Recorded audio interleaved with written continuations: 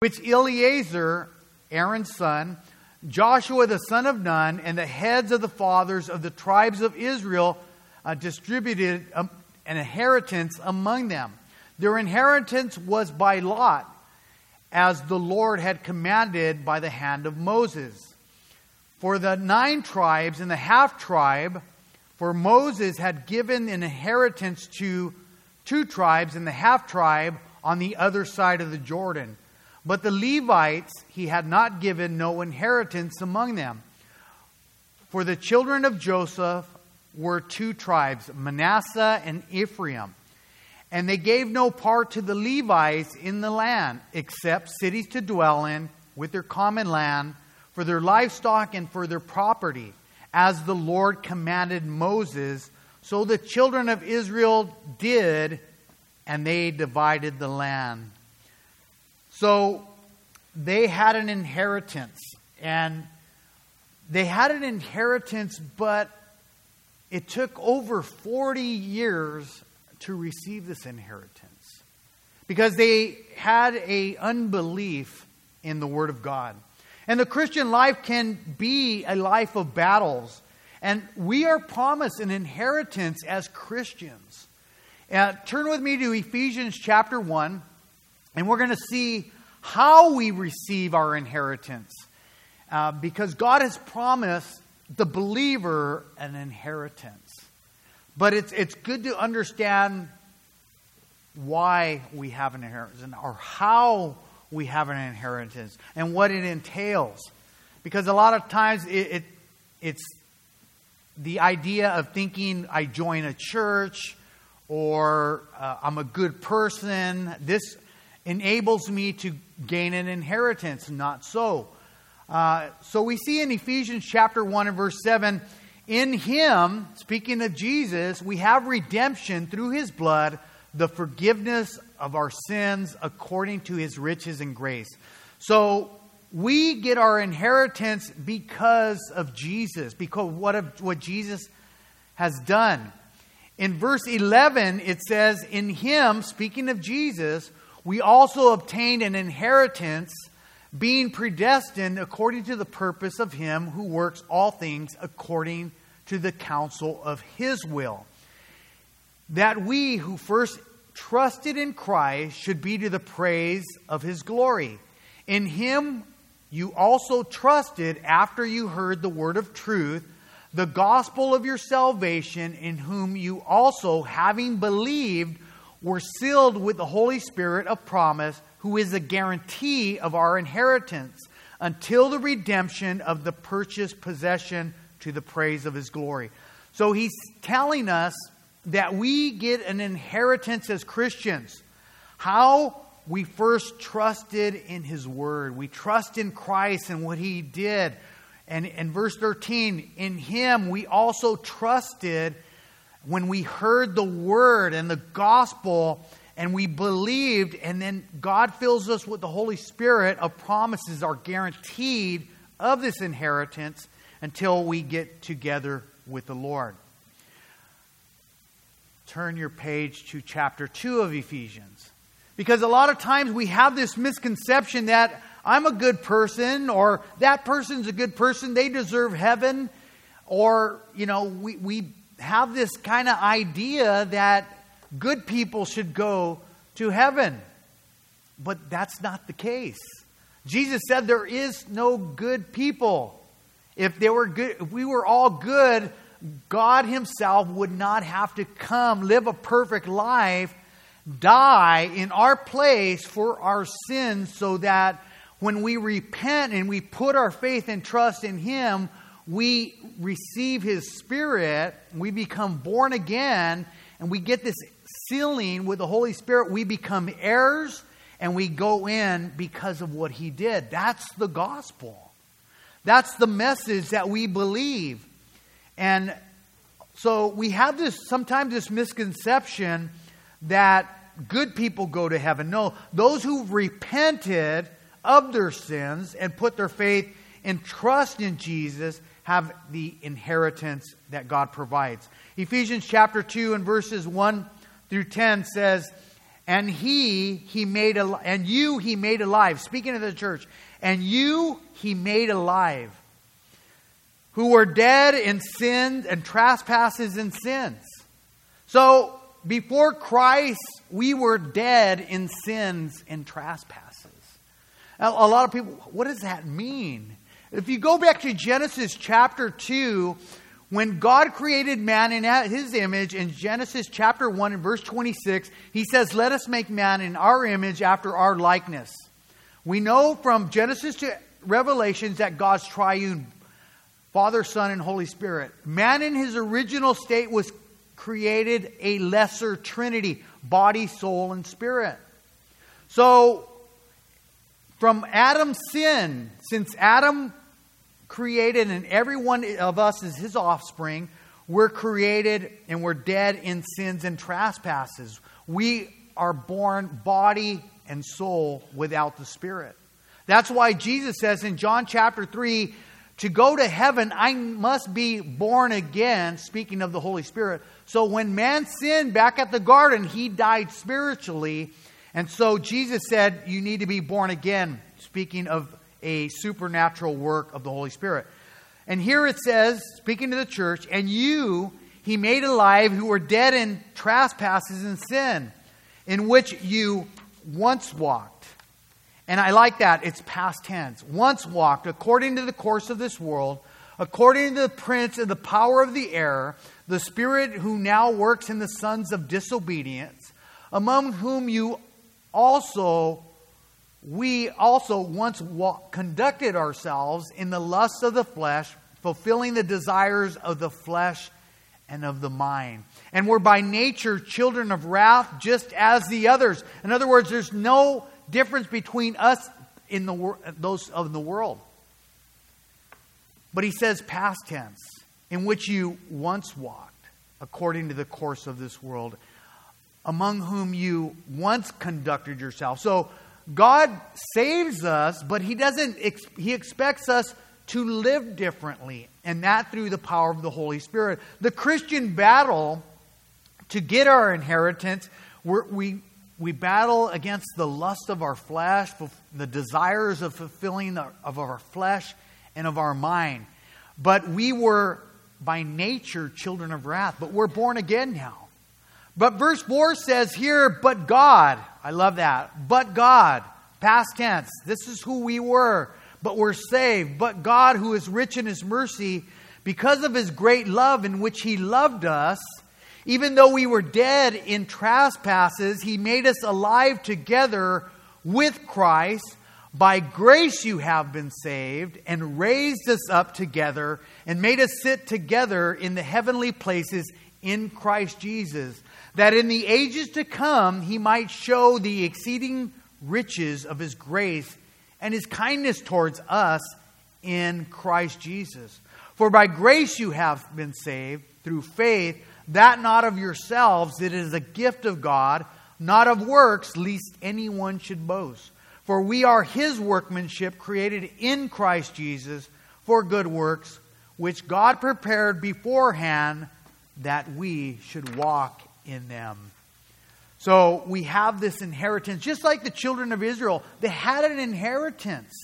You know, the leaders were to bring them to the place of an inheritance to receive all that God had for them. And number one, God has that same inheritance for us, but a greater inheritance than that which Joshua brought to the people.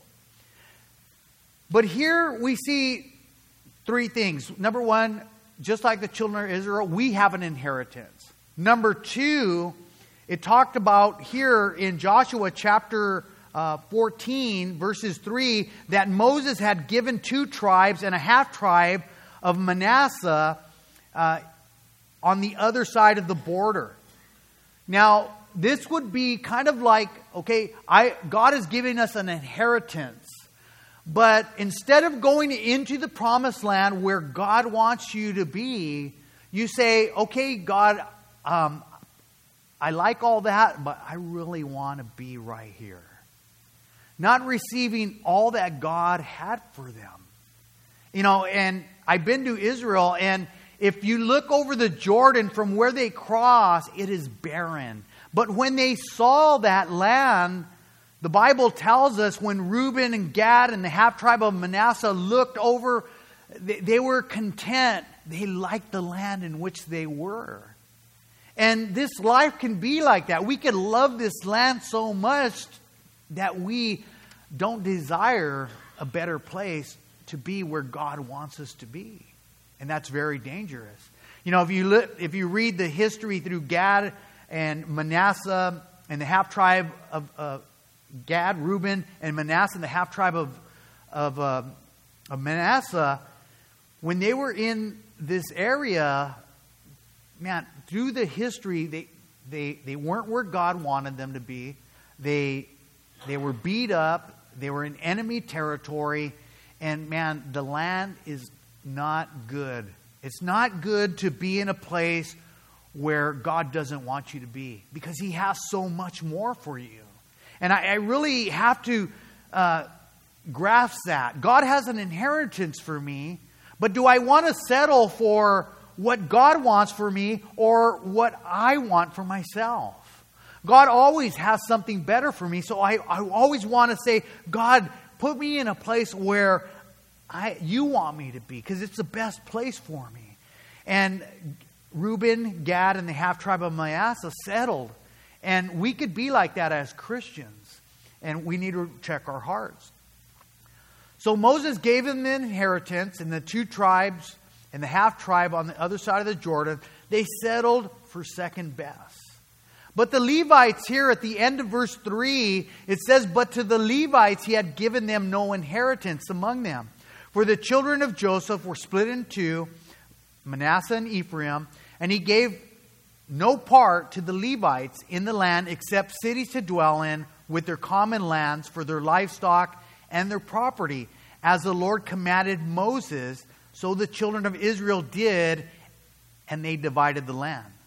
Now, it kind of almost seems unfair that, God would give all these tribes land, but to the Levites, it says He gave them no part.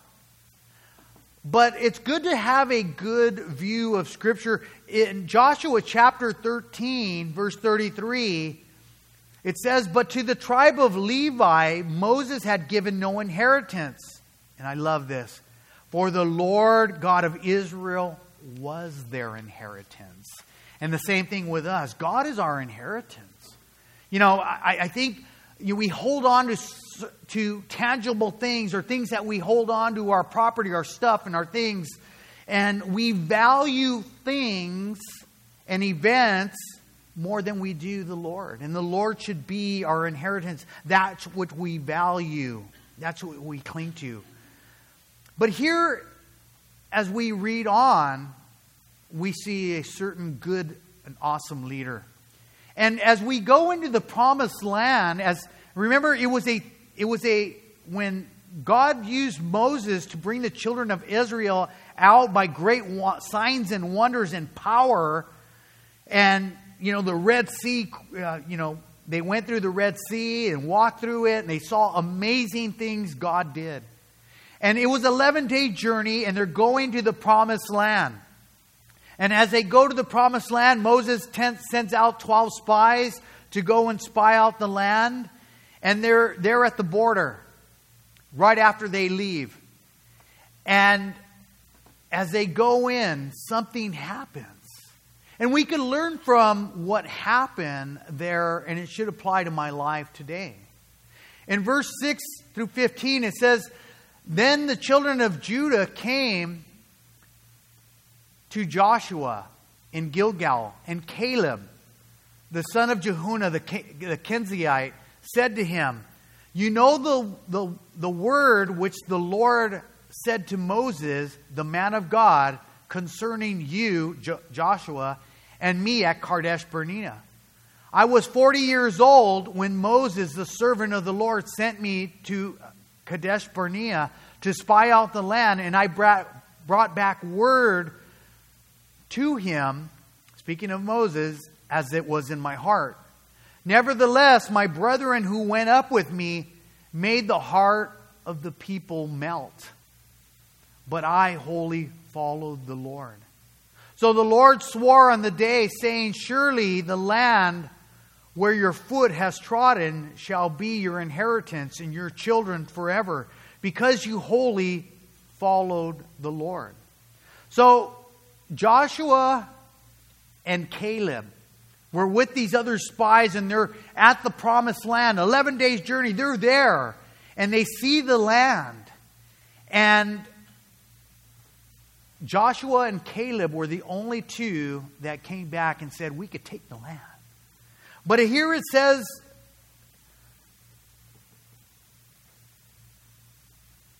in verse 8, nevertheless, my brethren who went up with me made the heart of the people melt. But I wholly followed the Lord. I wholly followed the Lord.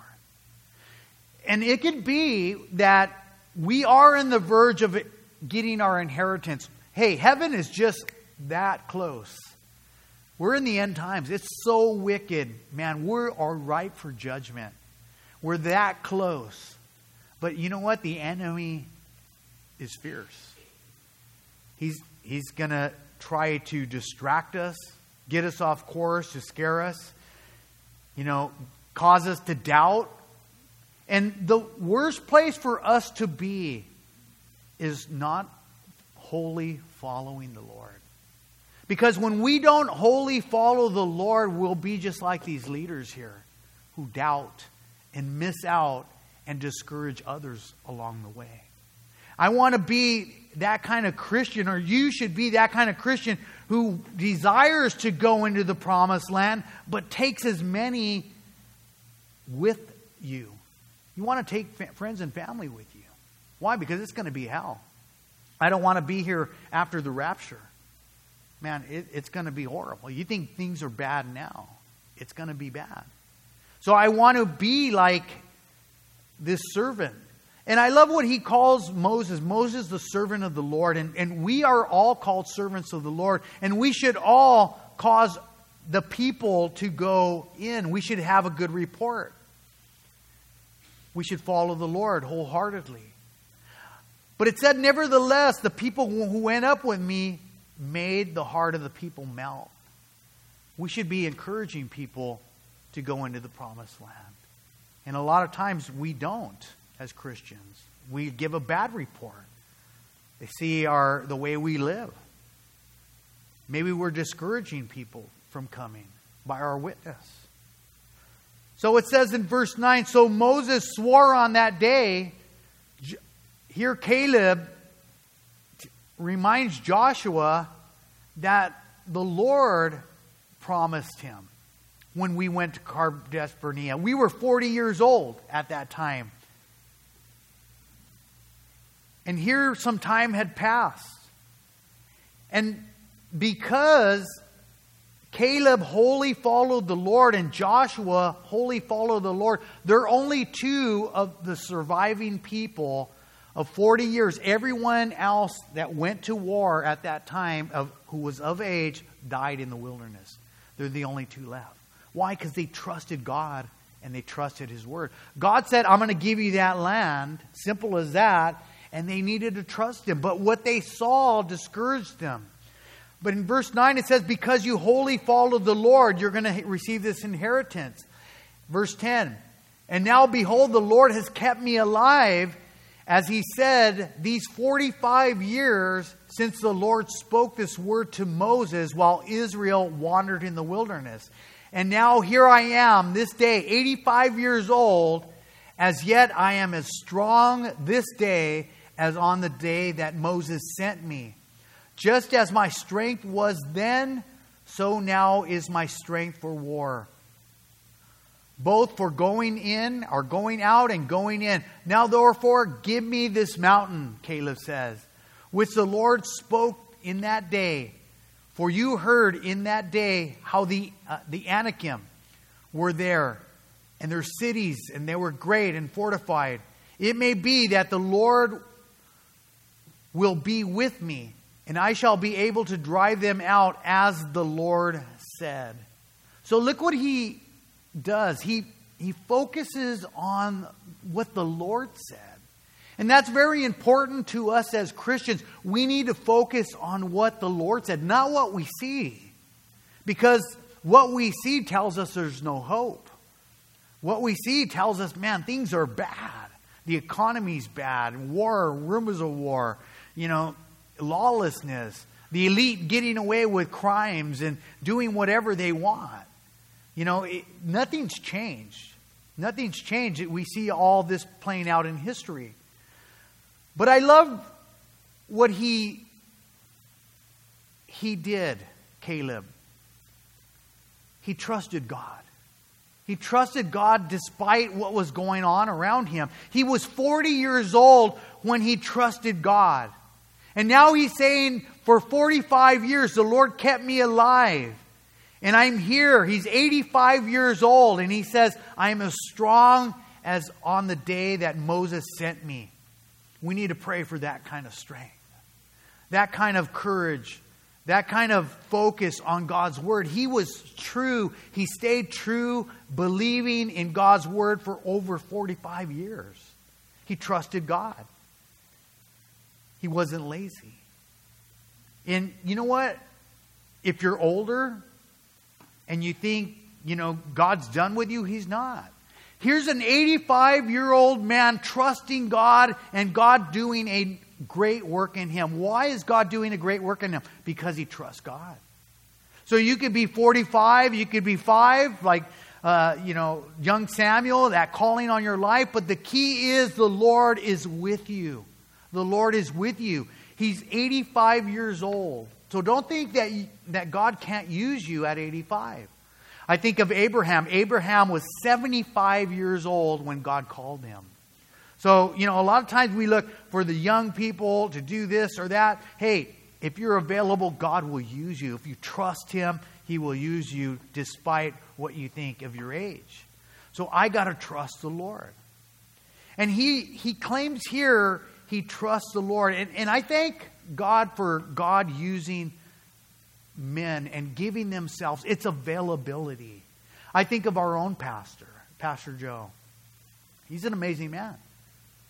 To teach one study, like after I taught first service, I was winded. I was tired. And, I hear people complaining about serving in ministry. And Pastor Joe, he's over 74 years old. He teaches 3 studies on Sunday morning. He teaches Wednesday night. He studies 8 hours a day for you. I praise the Lord for that kind of strength. I pray that I have that kind of strength when I'm His age. Don't limit what God can do to you. Do in you. Trust God. Give yourself to Him, and He will bless you. One of the neat things is you can never outgive God. You think, man, I'm serving too much. You could never outgive God. You serve with all your heart, man, God will bless your heart. You give Him your all, you can never outgive God. But I love what he says here, the Lord is with me, and He's going to drive them out. In verse 13 it says, and Joshua blessed him. And he gave Hebron to Caleb, the son of Jehunah, as an inheritance. Hebron therefore became the inheritance of Caleb, the son of Jehunah, the Kenizzite, to this day. And here's the key. God does a work in you because He wholly followed the Lord, the God of Israel. And that's key. I got to ask myself, am I half-heartedly giving myself to the Lord? Am I wholly following the Lord? Because I know I've been there. I've slacked off. I've been there where I casually followed the Lord. I remember when I was young, I had an experience with the Lord. I came to faith at 12 years old. I gave my life to the Lord. I was on fire seeking the Lord. But there came a time where I used to walk with my mom to church, and we used to walk up the alley. I shared this story before. Our church was 3 blocks north of us. We should just go out our alley door, our backyard, walk up the alley, 3 blocks, and we're at our church. So I used to walk with my mom to church every Sunday morning. But after time, what happened is I would kind of casually walk a little slower. I'd pick up a stick. My mom would go ahead of me. And so the distance that I walked with my mom became greater. And so, I would show up late. But then after a while, we would start walking. And as soon as my mom made that turn to go to the church, I would go the other way. And you know what? It happens to us spiritually. We do this as adults. We don't see it, but, we're following the Lord. We're following the Lord. We're following the Lord. And something distracts us and we're off over here.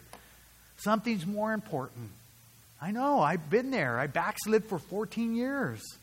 I praise the Lord. God had mercy on me and I'm back. But we need to wholly follow the Lord. In verse 15, it says, and the name of Hebron was formerly Kirjath Arba. Arba was the greatest man among the Anakim, they were giants. Then the land had rest from war.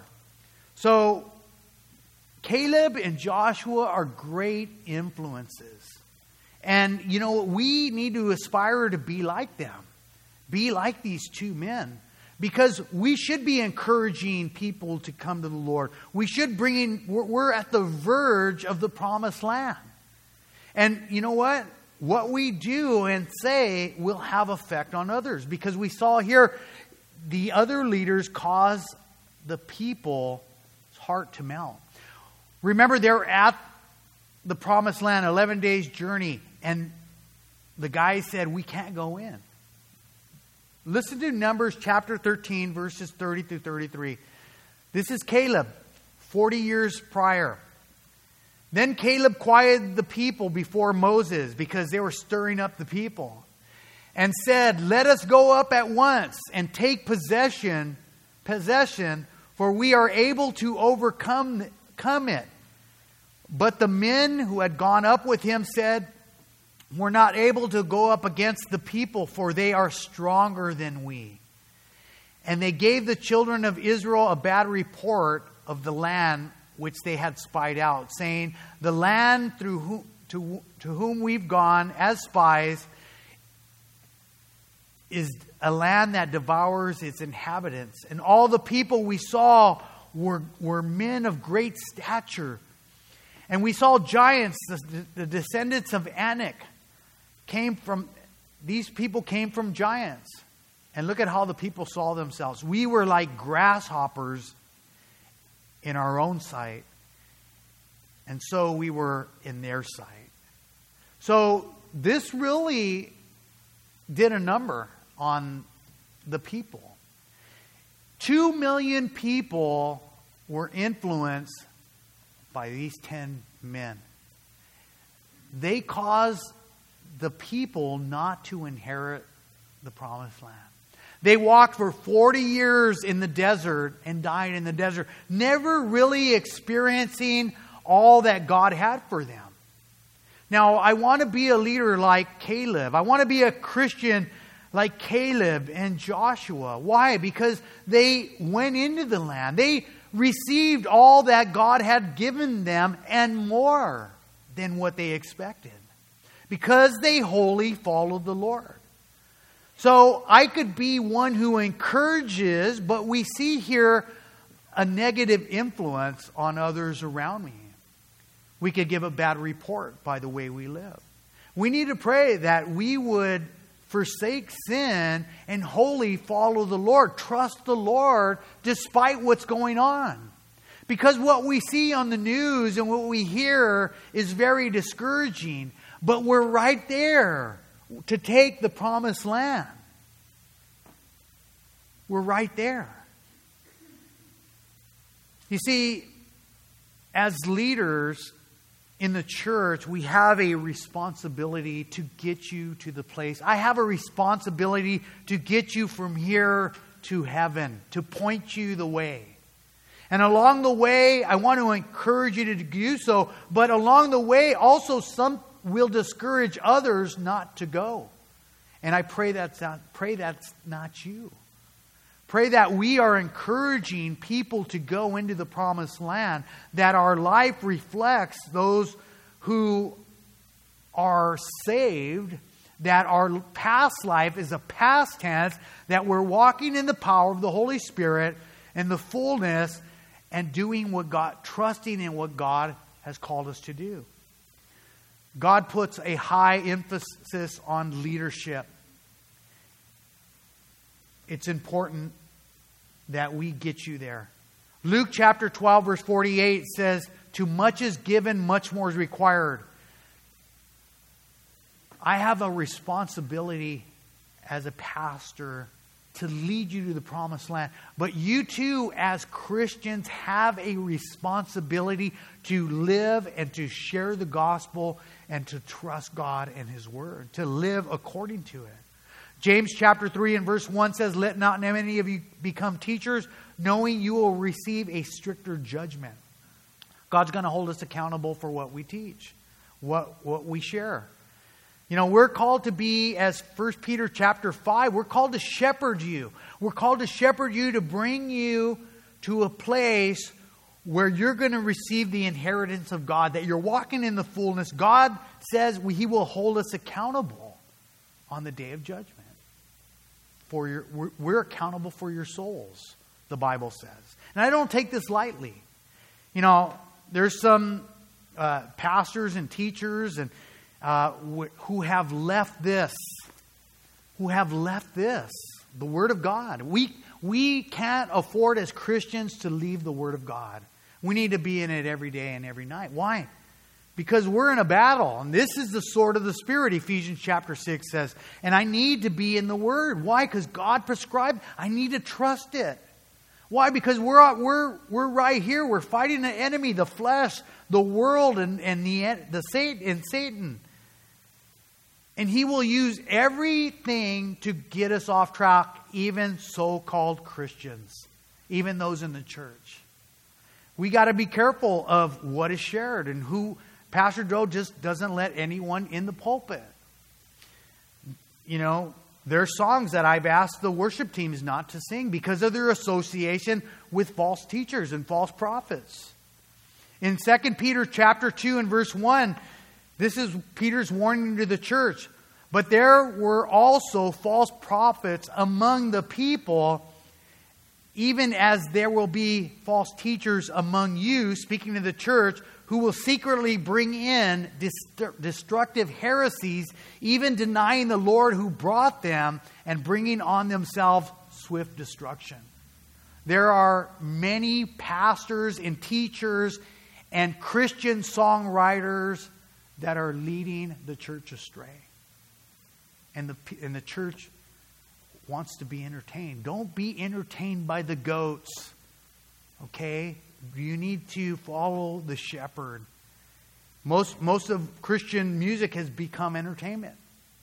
You know, some of the songs we sing are not theologically accurate. They have a bad description of God and they have bad theology. You know, I could name a few songs right now. But I listen to the words even when songs that we sing here in church, when they say, "God will not fail me yet," that's a false idea of God because God never fails. So I have a hard time singing that song because it's not theologically accurate. We have a responsibility to keep you safe. Because we see in the history of Israel that Rehoboam and Jeroboam, Rehoboam was a king during Israel's time, and he made Israel sin. It says his name is Jeroboam, son of Nebat, and if you read and you type in his name into any Bible program, it says, "who made Israel sin." How did he make Israel sin? He made Israel sin by compromise. Compromise. Not following the Word of God. He made it comfortable for them. You want to worship? You don't have to go far. You know, just worship our songs. Just worship our way. Do things our way. We're not as restrictive. We could deviate from this. You guys are too rigid. And he said he caused Israel to sin. even his leadership. In 1 Kings chapter 13, verse 33, Jeroboam, whoever wanted to be a priest at that time, it didn't matter who wanted to be. They could pay for it and become a priest. You know, we have a standard of ministry. The qualifications of ministry, we see them in 1 Timothy chapter 3. Go ahead and read those. Those are the qualifications for ministry and the standard in which we should uphold. Why? Because that's what God says. And to deviate will cause a lot of trouble. You see, Jeroboam made things easy for the people. He made every class of people to be a priest. You know, he told them, you know what, instead of going to Jerusalem, you could worship over here. Do it this way. Make it, because serving God is demanding. Serving God isn't easy. It's a sacrifice. But David said, I don't give God that which doesn't cost me. If your service to God doesn't cost you, then it isn't a sacrifice worthy of the Lord's acceptance. And so Jeroboam set up Bethel and Dan, temples there, shrines of worship that were different, and he caused the people to sin. And we're responsible for the ecosystem of the church. You know, I go fishing with Mike. Mike takes me fishing on his boat. And we go out, and before we put the boat in the water, Mike drives up to the little shack. A guard comes out. He gets in the boat with a little flashlight. He looks all over. He turns over cushions, and he looks in the bow. He looks in the engine. He walks around it. And he's making sure that there's no mussels in there. No mussels they stick when you go to certain places. And these mussels will stick on these little tiny things. They'll stick on there. And what happens is if his job is not to let the mussels go into that lake. Because the mussels going to that lake will affect the ecosystem of that lake and cause the fish to die and all the plant life. And it's bad.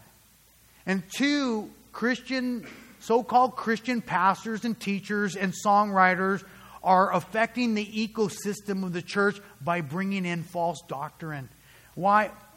What's the biggest problem? We got to be in the Word. It's important to trust God's Word rather than our feelings. You know, it's almost like going back to, I want to worship this way, like Gad and Reuben and the half tribe of man. I want to be on that side because I'm so involved in how good it sounds or how good it feels. I want that teacher who makes me feel good. No, I want the Word of God that cuts to my heart, that transforms my heart. So your pastors and teachers and leaders are responsible for the ecosystem of the church to preserve the environment. And your heart is very important. Your heart is very important. So we're on the verge of going into the promised land, heaven. It's like that. We could be raptured out of here, but I want to be right. I don't want to go to the left or right. I don't want anything to distract me. I want to be fully following the Lord. Don't want to let anything affect the ecosystem of my heart to take me away from what God has given to me as an inheritance. I want to stay in His Word. James chapter 3 and verse 1, God instructs the teachers, let not everyone become a teacher, knowing you will receive a stricter judgment. God will hold me accountable for what I teach and what we teach, but also God will hold you accountable for your lives. So therefore, you want to trust God. You want to do what God has called you to do. You want to walk in His ways wholeheartedly. Don't compromise. Jeremiah chapter 7 verse 23 says, "But this is what I commanded them, saying, obey my voice," the Lord says. "Obey my voice, and I will be your God, and you shall be my people, and walk in my ways, that I commanded you, that it may be well with you." That's where we need to be as Christians, I need to obey the Word of God. But if I'm not in the Word of God, it's like there's nothing to obey. I need to be in the Word of God, and I need to obey it, because God will speak to you personally. We've taken this church from Genesis to Revelation twice. Pastor Joe could stand on that day of judgment, and he could confidently say, I've taken the church through the full counsel of God. He's blameless in that case. He's concerned with the ecosystem of the church. He wants you to be thriving as believers.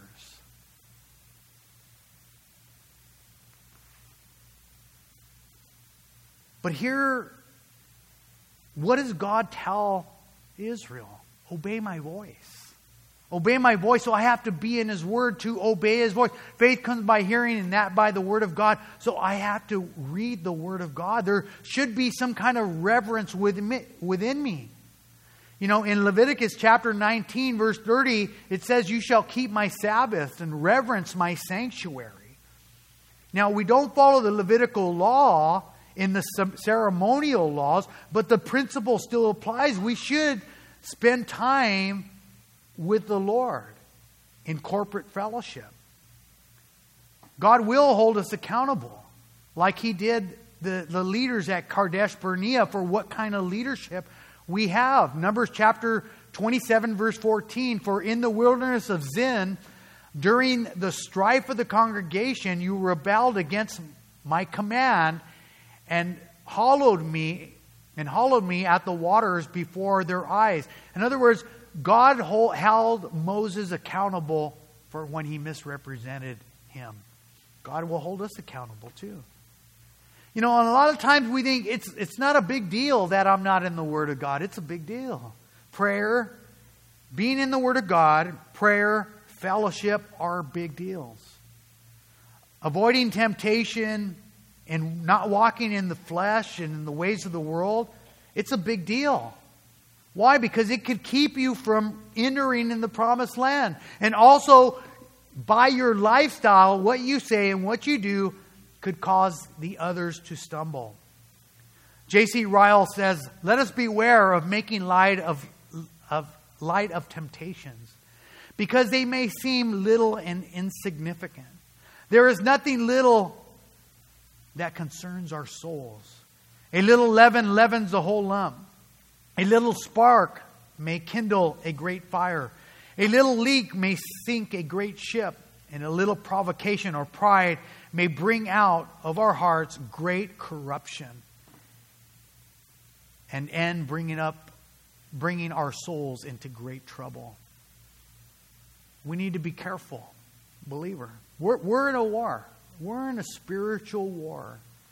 Man, look what they're doing to the kids and what they're teaching the kids. The moral climate, man, you know what? We haven't seen nothing yet. You know, I just look at our lives here, you know, being 23 years here in the church, serving with Pastor Joe, from where we were at the theater to where we're at now. Man, this place is wicked. And you know what? I can't imagine another 5 years how much more wicked this place is going to be. We're going to face giants. We're going to face obstacles as Christians. We're going to, you know, the enemy is you know, I think this year alone, I haven't experienced spiritual attacks like this or temptations like this in all my years walking as a Christian. Why? Because he knows his time is short. It's full-on war. We need to be careful. You know, Deuteronomy chapter 4, verse 19, it says, be careful. You know, even things that seem good might take me away from God. And God warns us to wholly follow Him. Be careful that you might feel driven to worship your way. But I want to follow God's way. I'm going to give you the key to everlasting life. I'm going to give you the roadmap to here's where you're at. We're at Kadesh Barnea. We're here in the verge of the promised land, here's what you need to do as a Christian. Number one, you need to trust God's Word. You need to trust God's Word. Turn with me to Joshua chapter 1. This is how important God's Word is to Joshua. Again, remember, Moses just died. 2 million Jews coming out of Egypt, walking 40 years in the desert. Joshua was a great assistant to Moses, but he still feels inadequate. He still feels inadequate, and sometimes too, I feel inadequate. I am inadequate. I have to trust on the Spirit of God and trust in His Word. And God knew Joshua felt inadequate. But look at what God does to Joshua in His Word. Verse 6. Joshua chapter 1, verse 6. Be strong and of good courage. So He's encouraging Joshua. Joshua, we're going to go into the promised land. Be strong. Be courageous. Church, we're going into the promised land. We're going to have to face those giants. It's going to get difficult in these last days. Be strong and be courageous. And He said, for to this people you will divide the inheritance of the land which I swore to your fathers to give them. Only be strong and very courageous, that you may observe to do all the law which Moses my servant had commanded you. He's speaking of the Word. Do not turn from it. So be in the Word. Don't turn from it, from the left hand to the right, that you may prosper wherever you go. This book of the law shall not depart from your mouth, but you shall meditate on it day and night, that you may observe to do according to all that is written in it. For then you will make your way prosperous, and then you will have good success. That's where you need to be, Christian. You need to trust God. This is what God says. I need to trust it. We're going to face battles. I need to be in the Word of God day and night. I need to trust God. Why? I can't trust in my flesh. If I look at myself, I'm going to be like them. I'm going to look like a grasshopper. I'm a little puny little thing. I'm nothing. But with God, we can do all things. Be in the Word. Turn with me to Psalms chapter 1. Psalms chapter 1 says the same thing. How important the Word of God is to us as believers. Very important. Psalms chapter 1.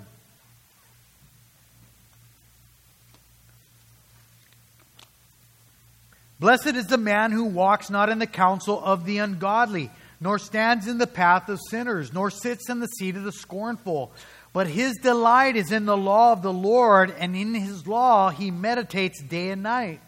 He shall be like a tree planted by rivers of water that bring forth its fruit in its season, whose leaf shall not wither, and whatever he does shall prosper. Man, that's where I want to be. But how do I be like that as a Christian? Strong and courageous and stable and victorious. I got to be in the Word. I got to be in the Word. I got to trust God's Word. I got to wholly follow the Lord. But it says here in verse 4, the ungodly are not so, but are like the chaff which the wind drives away. Therefore the ungodly shall not stand in the day of judgment, nor sinners in the congregation of the righteous. For the Lord knows the way of the righteous, but the way of the ungodly shall perish. How important it is for us as Christians to be in the Word day and night. I want to encourage you to do so. Me and Pastor Joe, we systematically go through the Bible from Genesis to Revelation at your own pace. Let God speak to you, and He will. So number one key is be in the Word. Number two, pray. We need to pray. We need to pray like we've never prayed before. Why? Because the days are evil. Anxiety and everything is bad. But in Philippians chapter 4, verse 6 through 9, speaking to the Christian, the church, be anxious for nothing, but in everything by prayer and supplication. I need to pray. I can't be anxious. And you know what? I get anxious. But I got to give it to the Lord. Lord, help me. Do that work. I'm going to bring it to you. He says, but in everything prayer and supplication, praying for other people. with thanksgiving. It says, let your requests be made known to God. So I'm doing this. I'm not anxious. I'm giving the Lord myself in prayer to the Lord and supplication. I'm praying for others. I'm thanking the Lord. I'm making my requests known to God. And it says here in verse 7 of Philippians chapter 4, and the peace of God, which surpasses all understanding, will guard your hearts and your minds through Christ Jesus. Man, I could have confidence, not in myself. I could have confidence in the Lord. That's why I pray. I trust God's word, but I pray. And He gives me the peace that surpasses understanding, that will guard my heart and my mind. Why? Because my heart is prone to wander.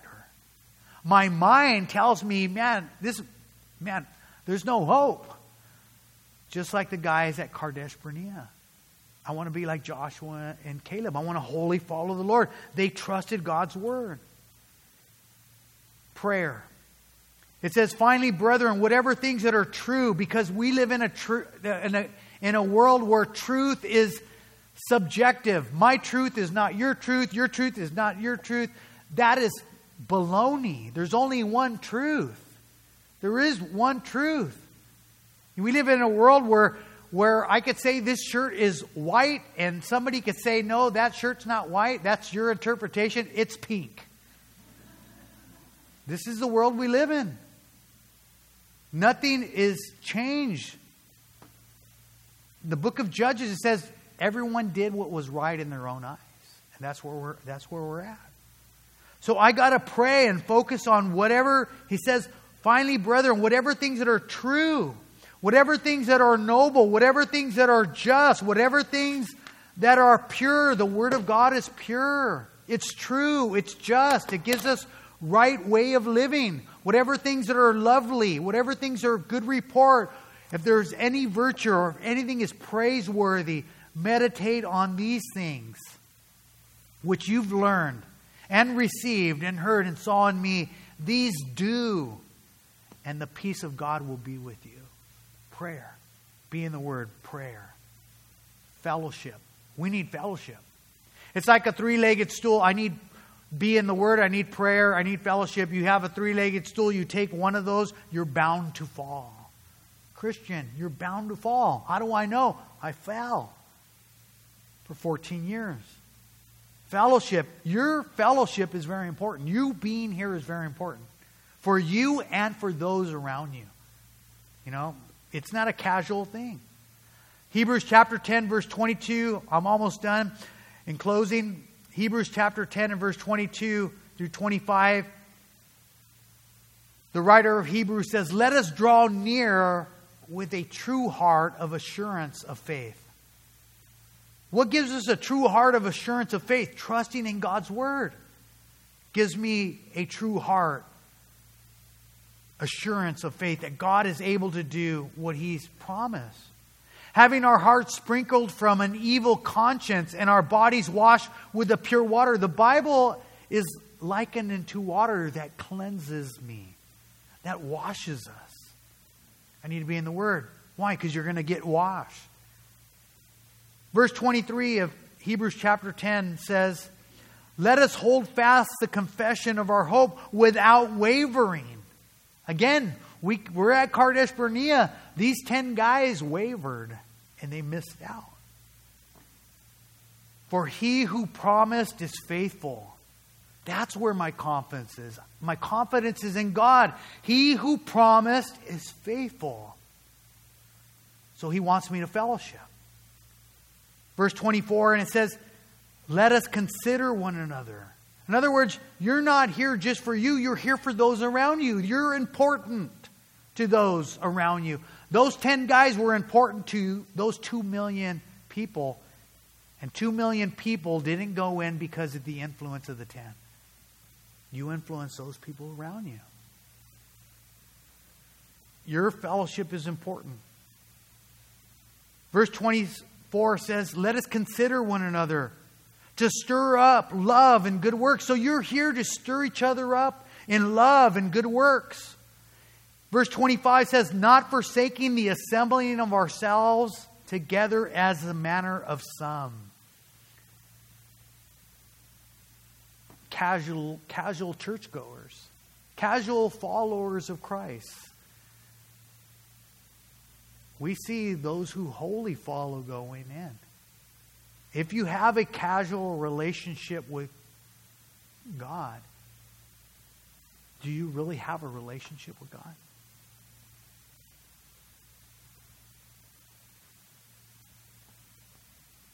He says, not forsaking the assembling of ourselves is the manner of some, but exhorting one another. You guys are called to encourage one another, exhort one another, and much more as you see the day approaching. The day of judgment is coming. And you are important to those around you. You got to know Jesus. You can't have a casual walk. Is your walk like those who are wandering 40 years in the desert? You could be walking in circles. Or are you on the verge of receiving the inheritance of all that God wants for you? You could be tempted to stay on that side of the Jordan. I think that's good for me, God. This is what I want. But we should want what God wants for us. I need to be in the Word. I need to be in prayer. I need to be in fellowship. These things are difficult things. But we're not separate and alone. We are attached to each other. We influence each other. And these things are difficult. But I like what God commands, He also enables. See, we're called to walk in a certain way, but God wants us to walk in the power which He provides. Last verse. Acts chapter 1 and verse 8. But you shall receive power when the Holy Spirit has come upon you, and you shall be witnesses to me in Jerusalem, Judea, Samaria, and to the ends of the earth. Man, see, God commands you. He encourages you. Be in the Word, be in prayer, be in fellowship. Trust me, and I'll empower you to do it. You just got to be willing. You just got to say, here I am, Lord. Here I am, Lord. Forgive me, Lord. If you're not walking with God, if you don't have a relationship with God, right where you're at. Because in Matthew chapter 7, verse 21, Jesus said, in that day, many will come saying, Lord, didn't I do this and didn't I do that in your name? And Jesus said, He will say to them, I never knew you. Depart from me, you who practice lawlessness. Two things in that verse that Jesus says. I never knew you in terms of a personal relationship with me. You're not really following me. You're just going through the motions. You're wandering in the desert. You need to say, God, forgive me of my sin. Forgive me. Come into my heart. Fill me with your Holy Spirit, that I would walk in the power that you've provided. Secondly, He says, I never knew you. Depart from me, you who practice lawlessness. In other words, you're stepping over the line. You know things where you should be walking, and you keep stepping over the line. We need to say, Lord, that's the line. Lord, I'm struggling with that line. Forgive me. Help me not to cross that line. Change my heart. And you know what? God will change your heart. I just simply got to be willing. So I want to encourage you. Be in the Word. Wholly follow the Lord. He's got so much for you. He wants to bless you. Encourage one another. Pray for one another. And let God have His way. Let's pray. Father, we love you. And Father, I thank you for this church, Lord. I thank you for your people. Father, those at home also, Lord. We pray, Lord, for a supernatural work of your Spirit. Father, that you would minister to our hearts, Lord. Father, that we would not compromise living on that side of the Jordan or where you don't want us to be, but we would be walking where you want us. That you would give us the strength, Lord, the courage, the power to walk and to receive all that you have for us, whether we're young or old, Lord. Father, may we say, yes, Lord, here I am. Use me. Father, may we cause the people to inherit the promised land. That which you promise, eternity. Father, help us in our witnesses, Lord, to be good stewards. Help us to forsake sin and walk in the power of your Spirit. Father, help us to be a people who read your word, pray, fellowship. And Father, that we are walking in the power of your Holy Spirit, Lord. So bless your people, and your name be upon them, Lord. Help us, Lord, as we see the days approaching, Lord. Father, as these days are wicked, Lord, Father, empower us to live in such a way, Lord, that we don't look at ourselves, Lord, but we look to you and what you said. So, Father, we thank you, Father, for the study. We ask that you minister to our hearts.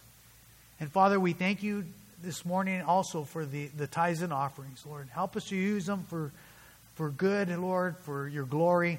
Help us to be good stewards, Lord.